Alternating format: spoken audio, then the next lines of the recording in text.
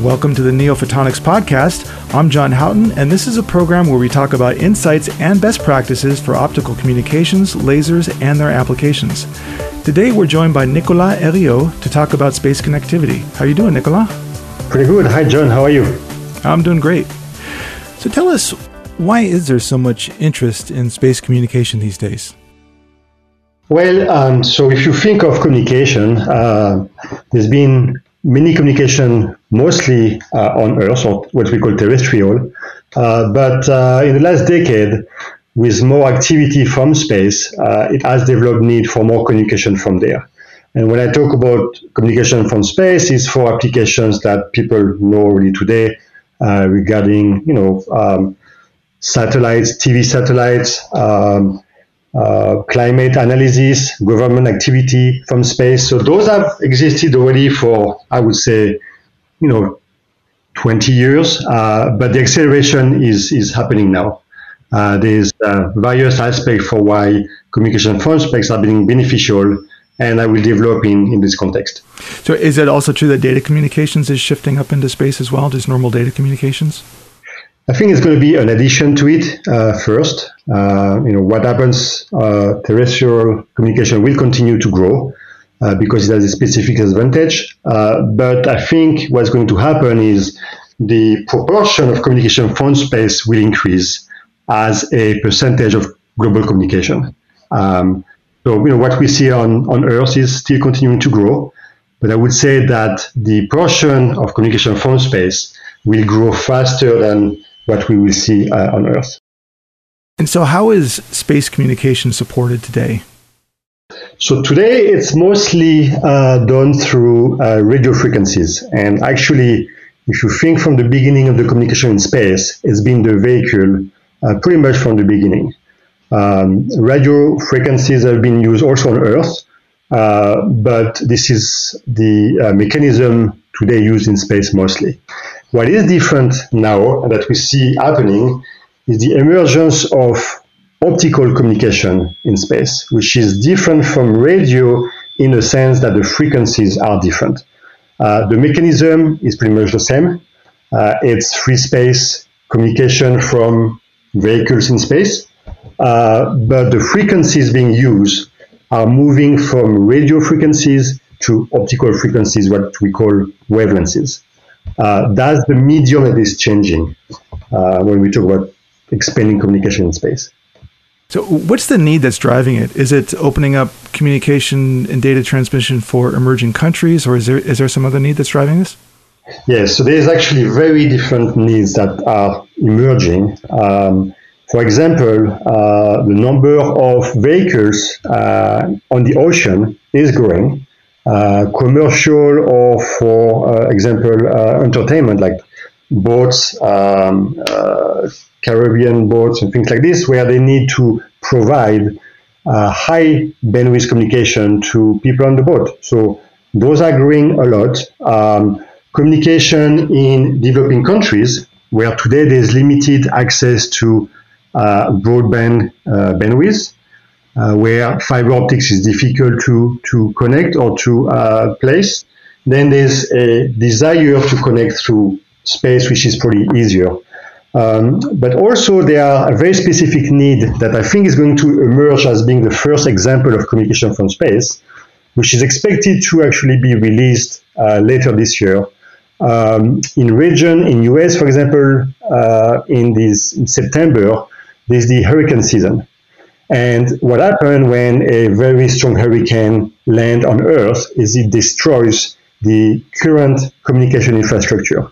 Cell towers get destroyed by the wind, and therefore it has the possibility to knock down the complete communication in the region. And that's a very big problem because a lot of the police departments or firefighters are responding through communications means that are deployed. So if you cut those communication, then the ability to help the community is really affected. And so there's already a plan that is expected to be in place this year for the season to provide mitigation communication plan from space when this happens. So this is another key development of space communication, and I think that's the one that's going to drive the first test case and use cases from space very, very soon now. So those are the different level of need, specific communication that will be provided from space. What are the benefits of optical versus radio communication? I see many advantages, but I will refer to one article released by NASA a few years ago called Benefits of Optical Communication. This article, they identify 4 key advantages. The first one is it will save, using optical communication versus radio, will save about 50% in the mass of the aircraft. And then the second benefit will be saving on power. The analysis shows that optical communication is much more efficient than radio, and therefore it will allow about 65% power saving on the vehicle, on the satellite, which is a big benefit. The third advantage is the data rate. Today, systems with optical communication are running at higher data rate than radio, and therefore that's an advantage that can be leveraged to use in space. And the last advantage, the fourth one, which actually is probably one of the biggest advantage, optical communication spectrum is very available or largely available. Today, the radio frequencies are very regulated, and also the spectrum is now pretty much full. So there are pretty much no extra radio frequencies we can use for a new application or for new bandwidth. And that's why the advantage of optical becomes very large. All frequencies are pretty much available. And also because there's less regulation, it allows companies who want to implement this style of communication to go much faster. And that's probably one of the key advantages I see that will enable optics to be a large advantage in the next few years over radio. So another element or advantage of optics is that if you use coherent optic, you can do Doppler shift compensation much easier than with other method. And that's a huge advantage for those big constellations where satellites will cross each other at high speed.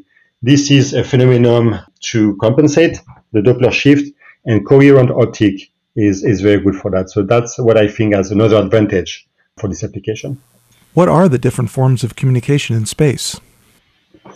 So there's 2 kind of connections. There are connection between satellites in space, within space, and the most frequent one is the low Earth orbit constellations. We will have the most communication. And the second one is from space to Earth. The problem with space to Earth is you have to send data through the atmosphere, and atmosphere degrade the signal. And today, there's no technology available to compensate for those, issues from created by atmosphere. And so today, most of the focus is from satellite to satellite, and that's where we believe the application for new photonics optics and components is the best. So the way NEO is approaching the application is we have the best optics to generate the highest link connection up to 400 gigabit per second today. Space does not require that level of connection today, but the advantage of the technology that we offer is it is scalable from 100 gigabit per second up to 400. And the plan is to be able to say to the satellite operators, use our device, launch it, use it at your need for today, which is about 100 gig per second. But then with the same platform, you can enable it later to work up to 400 gigabits when you need, without having to relaunch some new optics. So that's one of the benefits. The second benefit is our optics have some unique performance advantage or attributes that we think will be very beneficial for applications in space. And let me give you an example. There's a very well-known issue to be solved when you do communication in space through satellite is the so-called Doppler shift management. It's probably a topic that we have mentioned in our blog, so please refer to other blogs for more technical information. But the point is that there are constraints in space that we have to manage. And for that, you need some specific lasers with very low noise level or very specific line width that we have in our technology, and that can be used to manage those specific requirements from space. So that's another advantage that we believe we have to support that new application in space. So what are some of the other advantages of space communication versus terrestrial communication? Another one that I see is actually a very interesting analysis that I found recently. Think of today when you want to send some data, for example, from San Francisco to London. And there are a lot of communications like this, financial communication from big hubs. And those hubs are usually, on the other side of the earth. So the way today is being addressed, if you send data from San Francisco to London, there will be probably 14 different hops in the fiber optics to go from point A to point B. Every hop has what we call some kind of latency, which means it delays the signal going from A to B. So the more hops you have between 2 points, the more latency or the more delay you have in the travel of the signal. One advantage from space is when you send the data from San Francisco to London, you go first to space, and then there will be probably only 4 hops between 4 different satellites before it goes down back to Earth. And so you're minimizing the number of hops, and therefore you are reducing the latency of your connection. And also, some people have explained that it's also more secured because today there are some technologies to go into the fiber optics and find ways to leak the signal and get access to the information. And this is obviously not secured. Once you are in space, it's very difficult, or at least the technology is not available today, to intercept the signal between 2 satellites. And so some people argue that space communication will actually also increase the safety of the data being transferred. It's because it's point to point. You have to shoot a laser at a satellite. It has to be received by a telescope? That's correct. And so therefore, to capture the signal between those 2 satellites, you have to send a satellite in between and to tap a portion of the signal or close enough to the path between those satellites. And when you have to work with orbits, and it's not easy to achieve such a feat. So eventually the technology will be available, but maybe for the next few years, that's an argument for safety. Well, thanks, Nicolas, for telling us about optical communications in space. Oh, you're welcome, John. I think it's a very exciting topic. I think we will talk more about this in the future. This is definitely a new trend, and I'm glad that we are part of it. You have been listening to the NeoPhotonics Podcast, your best source of insight and best practices for optical communications, lasers, and their applications.